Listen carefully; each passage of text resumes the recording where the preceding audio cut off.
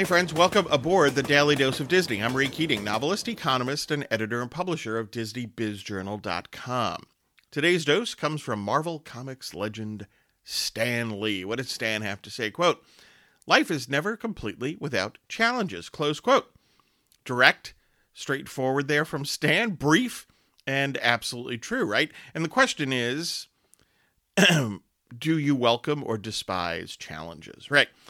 Listen, life, career, starting up a business, running a business, none of this tends to be always easy, right? For very few people get away with everything being easy in life, in their career in their business, right? Along the way, there tend to be failures, setbacks. You have to reset.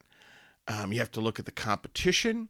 You have to make sure that you are doing things better. You have to be constantly innovating.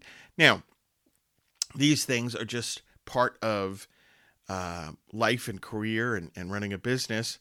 But again, the question goes back to, do you welcome or do you despise these challenges? If you welcome these challenges, well, then it's great. It's all part of the adventure of life and business. If you despise these challenges, well, you better adjust your attitude.